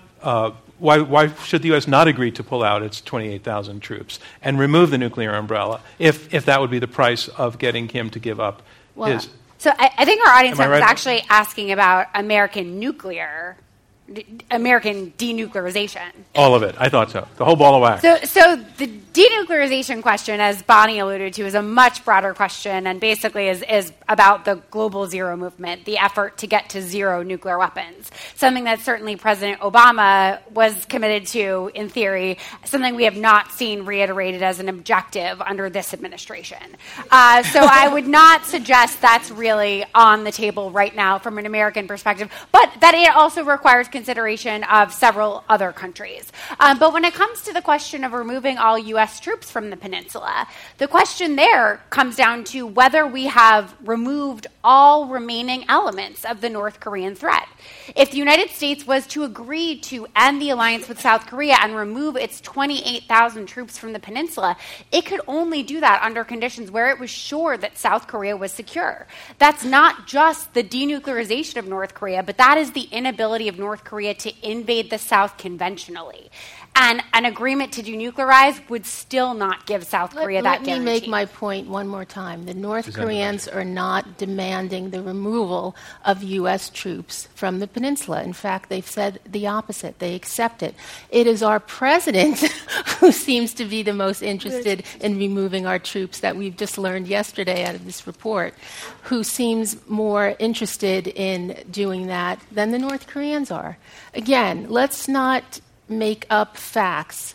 Let's follow what the North Koreans are saying. Let's bring them to the table. Let's hold them to account by all means. But let's pursue this to the fullest extent. And your applause can be as robust as that, or even more so, if you'd like. Yes, that's right.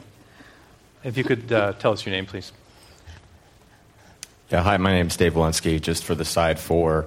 I think everyone would acknowledge that China has the most influence by far of any country in North Korea, and yet we've also seen over the years that China has also been condemning North Korea for its nuclear program. So given that, and given that the Chinese themselves have not been able to denuclearize North Korea, how can we then come up to the same table?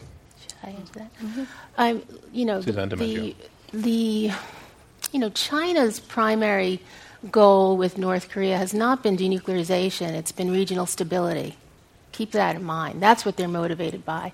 They don't want a collapse of North Korea. They don't want refugees flooding their borders, and they certainly don't want U.S. troops on their border, which would happen if North Korea collapsed. But the point about China is let's keep things in mind. They have done a much better job bringing tougher sanctions against North Korea and enforcing those sanctions. Not perfect.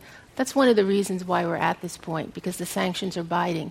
And secondly, in the resolution of this issue, China is going to play one of the key roles, because in terms of security guarantees, who do you think is going to be the guarantor for North Korean security? It's going to be Beijing. Do you think China's role strengthens your argument in this debate? Absolutely. I think at the end of the day, the Chinese would like to see this problem go away. They don't want to see North Korea go away. They don't necessarily want to see Kim Jong-un go away, because that is the buffer between us and them. So they would like to see that Kim Jong-un stay, but tensions reduced. And certainly, if Kim Jong-un gets rid of their nuclear program, I think China would step up to the plate and be a guarantor for their security. Would the opposing side like to respond? Sure. I think you could also make a very clear opposing argument, which is that exactly as Suzanne said, the Chinese have always been more interested in stability on the Korean Peninsula than in denuclearization. And under severe stress from the Trump administration, they have put more pressure on North Korea this year. They have put more sanctions in place, and those have started to bite somewhat. But that what they're looking for next is to be in a position where they can start to take some of that pressure off. And they've actually started to do that already. But they won't do that, because they will then fear we'll move back to the threat of U.S. military strikes, preemptive strikes on North Korea, and that is the last thing the Chinese want. They've literally started to do it already. That's one of the reasons they've stepped up to the plate with sanctions. And I'm also not sure how far China wants to get ahead of the process. I mean, they had the meeting and that was good, but I don't know how far ahead they want to get in the negotiations and what's going to happen with the U.S. and North Korea. You're kind of making the case that they're already giving things and North Korea hasn't done anything yet. But, I'm not sure how far they want to get ahead of the process. Another question from down front here. If you could stand up, sir. Thank you, Clea. So I just have a kind of moral question for the people that are for the proposition. So this is the third time that we're kind of negotiating this, and I think that there's a lot of bluster in this administration that you can get without trying to bias the audience with their poll, what I think is impossible to get a complete denuclearization of North Korea, but that you think that you can, and I'm sure that. So my moral question is so in the 90s you had a lot of people starving. I think millions of people died because of sanctions, actions on the part of the international community to try to get them to the table. I think that happened again in the thousands. I need you to no more exposition. Get to your question, sir. My question with this run-on sentence with the question at the end, with a lot of commas and semicolons. Is it moral to use these things as a bargaining chip when you have somebody who is in a position where he thinks that he's going to die if he gets rid of his nuclear deterrent, and so he's going to obviously hold on to that. Is it moral to do that when this is the third time that we failed? Millions of people have died. Can we not try to change our assumptions going in to something else? That would be my question. Can I morality? Wait. And I don't mean to be dismissive in any way, but can you just? I think you do have an important question. Can you just is an important boil it question. down to one sentence? One sentence with the question marks. Yeah, I think is my microphone because we don't have much time left, and actually we're out of time. Yeah. So try to do it fast. So my question is, morally, is it okay when you've been wrong twice to, with bluster, assume that you're going to be right the third time when there are millions of lives at stake in something like this? When I think that's why China. Okay, I'm gonna pass on the question, sir. Can I ask what I think he asked? Can I answer? Actually, no, because I want to give somebody else a chance. Okay. One last question, and I don't think you're presenting it with bluster. So that was so right in the middle there. And if you could be really terse with this question, because we're hitting a time limit. Thanks. Hi, I'm Ali Wine with RAND. So the Trump administration and its North Korean counterpart, officials from both sides seem to be very optimistic going into these negotiations. What are each side's sources of leverage going into these negotiations, and what are each side's weaknesses and blind spots? Okay, let's do that very briefly. I think who holds what cards? The incentives, of course, are all what I've mentioned: the security guarantees, peace treaty, normalization, bringing North Korea in from the cold, the economic part. The liabilities I see, and I'm going to be very frank, is I think our administration, our decimated State Department. Can we actually carry out such complex negotiations? Hopefully Mr. Pompeo will build up, bring back the swagger, as he says. And I have to say, I think the North Koreans see an opportunity in Donald Trump. They see someone who's very, very eager to cut a deal. They see someone who's wavered on alliances. Look at NATO. They see someone who doesn't give a hoot about human rights, so they don't expect any lectures there. So maybe in their mind, of all the things I've said, they also say, hey, this is the U.S. president for us. Let's do this. But are you giving ammunition to the other side? Sure are. I'm saying they want to do a deal with this president. When I was in Pyongyang in February 2017, he was in office 3 weeks. They brought up the idea of a summit at that point. They've been thinking about this for a long time, and they've been planning it. Bonnie Jenkins? And I would just add to what Suzanne said. There's the Iran situation, and what we do with Iran. I think it's going to be something that is a game, something that's in the game, and also our recent nuclear posture review, where we committed to building more nuclear weapons. However, I will say, despite all of that, he still wants to meet. He still wants to talk. He still are saying things that he hasn't said before. So in light of all of that, he still wants to have a conversation, and we still think that we can do this through negotiations. The other side. I agree with everything Suzanne said. North Korea has been thinking about this for a very long time. They are now they have completed their program, and they're now walking into this meeting thinking they are in a position of strength, and they're going to try to play Trump administration. They're going to offer something that's going to sound and look good to the Trump administration that's going to come back to haunt us later. And this is exactly the scenario that we're warning against. But at the end of the day, if it can't be verified, there's no deal. And that's the hard facts of it. Mirarap, you get the last word. I would very much agree that North Korea's greatest strength is its deft negotiating position that it's been playing for the last year, its completed nuclear arsenal, and the fact that it increasingly has both South Korea and China on its side because of our president's bad behavior, and that the primary weakness on the U.S. side is desire to deal and ill preparedness. The likelihood that the Trump administration is going to fall for a deal that is not good for the United States or the world because it is looking so much to score the win. But I'll also underscore strength on the U.S. side, which is the fact that for all that our State Department's been decimated and is understaffed, we still do have extraordinary civil servants staffing our back channel and trying to staff this summit to prepare as best as they possibly can under otherwise very adverse circumstances. And that concludes round 2 of this Intelligence Squared U.S. debate, where our motion is negotiations can denuclearize North Korea. And now we move on to round 3. Round 3 will be closing statements by each debater in turn. They will be 2 minutes each. Speaking first for the motion, Ambassador Bonnie Jenkins, non-resident senior fellow at the Brookings Institution and former State Department official. Well, I hope that you all enjoyed the debate. And I just want to say one thing I didn't talk about is I spent 22 years in the military. I was in the Air Force, and I switched to the Navy Reserves. And during my time in the Navy, I did one of those exercises. I went to South Korea, and I did one of the military exercises with them, one of the exercises that North Korea is so concerned about. It was a great experience. I met a lot of really great South Koreans, made some very good friends, and it was a really big exercise with all the branches of the U.S. and the Soviet and South Korean military involved. But I will say that despite the fun that we had, and the friends that we made, none of us wants that to be a reality. None of us wanted to say that this is actually something that we really have to be worried about and that everything that we're practicing we really have to do. So we should be doing everything possible to try to bring peace to the region. We should do everything possible to negotiate whenever we have a chance, to take every opportunity to try to find a way to denuclearize the Korean Peninsula and to find a way that we can reduce the tensions so that we don't have to worry about a nuclear exchange or any other kind of war on the peninsula. Thank you.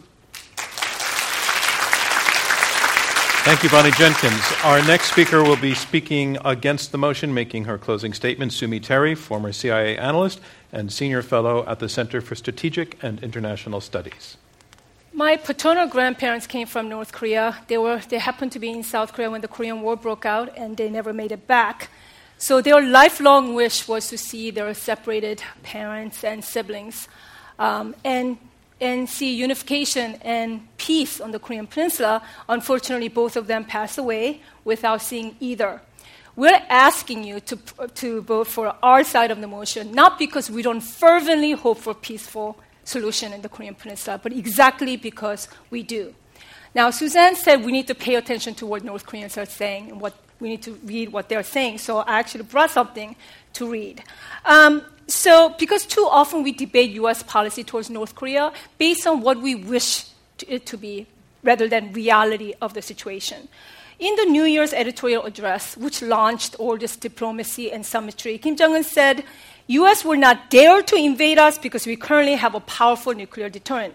Just 2 weeks ago, Kim stated during the plenary session of the Korean Workers' Party that North has completed nuclear arsenal as a firm guarantee that North Koreans worked hard with their belt tightened to acquire a powerful treasured sword for defending peace. So does this completion or perfection of nuclear arsenal as a firm guarantee for the security or well-being or prosperity sound like a prelude to unilateral disarmament of North Korea? This is what we're talking about. Because again, North Korea has a different definition of denuclearization. Does it sound like, because she said we should read to what North Koreans have been saying, this is what he said 2 weeks ago. Does it sound like a leader who's ready to give up completely, irreversibly, his nuclear weapons program? We do need to hear what the North Koreans are telling us. We are urging you to vote against this motion today because falsely raised expectation is actually more dangerous and more risky and not good ultimately for the peace of the Korean Peninsula. Thank you, Sumi Terry. The motion again is negotiations can denuclearize North Korea, and here to make her closing statement in support of the motion, Suzanne DiMaggio, Senior Fellow at New America and U.S. DPRK Dialogue Director. So thank you for your great questions and attention tonight. Over the course of my career, I've spent many hours sitting across the table from those many would call adversaries. And one of the things I've learned through this experience is that unexpected things happen when you're face to face. Suddenly, preconceptions, what's happened in the past, assumptions fly out the window. And you really never know until you get there. So one of the greatest lessons I've learned through my work is that even though we live in the 21st century, the internet age, nothing can take the place of that face-to-face dialogue. And we haven't had that with North Korea for a very long time. And the fact that we came so close to a war, perhaps a nuclear war, just months ago, means it's time to get it started again. So this is not a case where President Trump is going to sign an executive order and with the stroke of his pen make this happen. This is going to be a process, as I've said. So we need to be pragmatic. I think at the end of the day, what it's going to come down to is whether or not we can change the nature of our relationship with North Korea. And anyone engaged in diplomacy knows how hard it is to do that with an adversary. Look at our situation with Iran today. But that doesn't mean we shouldn't try. And I'd like to end with a quote by a great diplomat and friend. Actually, someone told me at the end of the debate, if you ever want to win, quote the great diplomat Richard Holbrooke. And come to think of it, I think it was Richard Holbrooke who told me that. Great diplomat and risk taker. He understood taking smart risks to get peace. So he said, I think history is continuous. It doesn't begin or end on Pearl Harbor Day or the day Lyndon Johnson withdraws from the presidency or on 9/11. You have to learn from the past but not be imprisoned by it. You need to take counsel of history but never be imprisoned by it. U.S.-Korean relations over the decades has been riddled with missed opportunities, with failed attempts to make peace. We can and we should learn from these past mistakes. Our opponents have raised the fact that we haven't been able to do this in the past as the reason we shouldn't do it now. That makes no sense to me. In fact, it makes me more revved up to get this done. And I think the opportunity is too big before us. So Suzanne, please vote for this motion. Thank you. You're just out of time. And that motion again is negotiations can denuclearize North Korea. And here to make her closing statement against the motion, and you have a little extra time to even things out if you need it, Mira Rapp-Hooper, Senior Research Scholar at Yale Law. Desiring to eliminate the danger of nuclear war through denuclearization of the Korean Peninsula and thus to create an environment favorable for peace and peaceful unification of our country, North and South Korea declare that they shall not test, manufacture, produce, receive, possess, store, deploy, or use nuclear weapons. Was this the declaration from last week's summit between North and South Korea, you might suppose? Alas, it is not. It is the text of the 1992 agreement to denuclearize the Korean Peninsula, signed by North Korea while it was in the midst of launching the nuclear weapons program it has now completed.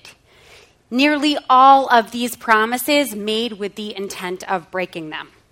We have been down this road before.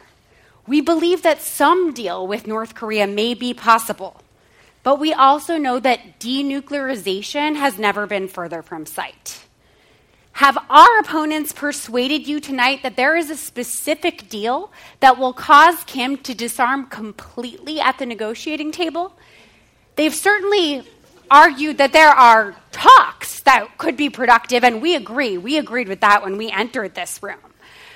But we don't agree that those talks will make him give up his entire hard-won nuclear arsenal, and that is what denuclearization is. That's what we've been debating here tonight, and we don't think they've met this burden. Don't be fooled into buying what's not for sale. A vote for this motion tonight is a vote for the same policy we've been pursuing towards North Korea's nuclear weapons program for the last 30 years. Join us instead in calling for smart diplomacy that has a fighting chance of making the world safer and more secure through realistic goals. Think through the history we've presented tonight and demand that we do better than we've done in the past. Join us in voting against this motion.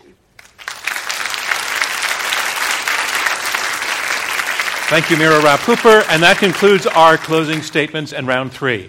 And now it's time to learn which side you feel has argued most persuasively here. We want to ask you again to vote, as you did at the beginning of the debate, by going to your mobile device and going to the URL you used the first time. That will be coming up on the screen very briefly for those who might need a reminder. Again, you'll be prompted with a vote for, against, or undecided. Go to iq2us.org/vote to get that, iq2us.org/vote. You also have instructions on how to get to that on your in your programs. And while we're collecting the votes, the first thing I wanted to do was to say how pleased I am on a bunch of levels about this debate. The first level is that the partnership with the Georgetown Women's Forum has been so spectacularly positive for us, and we thought the promise was excellent. It turned out to be so much better than we even anticipated. Great partners and a great event for us to be part of. So thank you so much to the Georgetown Women's Forum. An interesting thing is that we actually started planning to do a debate on North Korea probably back last October. And when I worked at Nightline, and we worked for months on a project or something that we would travel around the world and put together and work hours and hours and months, and then the day that we were going to put it on the air, something happened in the news to give it a whole new impetus. We called that the news god smiling upon us.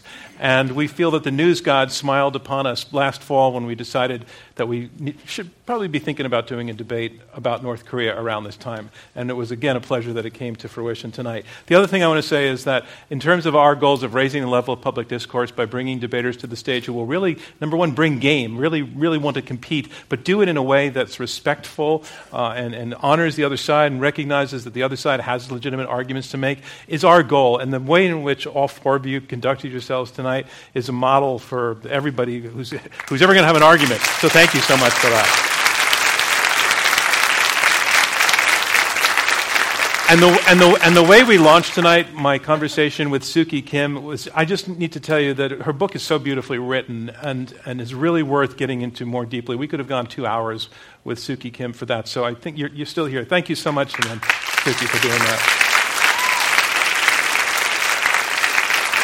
I wanted to let you know that later on this month, on May 14th, IQ2US will be back in New York City for a debate on the motion where on a debate where the resolution is automation will crash democracy. Our debaters for that are Ian Bremmer, Yasha Munk, Alina Palyakova, and Andrew Keene. Then in June, we're going to be traveling to Aspen, Colorado to host 2 debates at the Aspen Ideas Festival, and you can get information on all of those debates on our website, iq2us.org. For those, I know that we have some fans here, people who really follow our debates already, but for people who don't, if you're just learning about us, you can learn a lot more by visiting our website, iq2us.org. You can vote on debates there. You can watch and listen to podcasts. We've done more than 150 debates now. Membership for that is free, so you can just set up an account. And you can watch all of our debates, by the way, on demand on Roku and Apple TV devices. Again, just search for the IQ2US app on those devices. Our debates also are featured on public radio stations across the country. And while we're waiting for the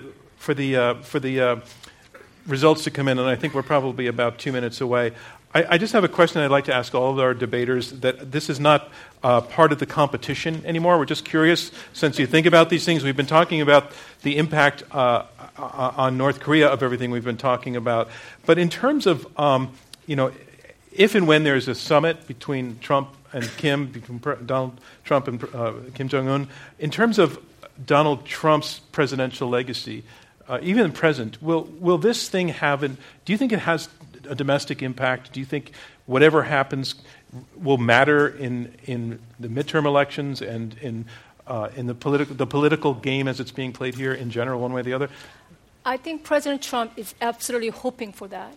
This is why, because he can, so I think he's going to really come out of this meeting and he's desperate for some sort of a win because he can say, this is my foreign policy success. No other predecessor from Clinton to Bush to Obama could accomplish something, and look what I was able to accomplish going into November election. So I don't know if it will actually have an impact, but I know that this is probably what the President Trump is hoping for. I have two answers to that. One is, they're already talking about the Nobel Peace Prize. So apparently there's thinking that this is going to somehow make him eligible for the Nobel Peace Prize. So I think that in itself is going to make him want to have some success, whatever it might be, to get the prize. But the other thing is that, unfortunately, a lot of these issues don't always resonate during elections. And a lot of these issues of nuclear weapons don't resonate in terms of voting. Americans tend to focus mostly on domestic issues, mostly on issues that are closer at hand, that they can actually see and taste. Mm-hmm. And this matters to us in Washington, and it may matter to people on university campuses who are studying the issue. But when it comes to elections and people go in to vote, it's not really what people focus on, unfortunately. Anybody add anything to that?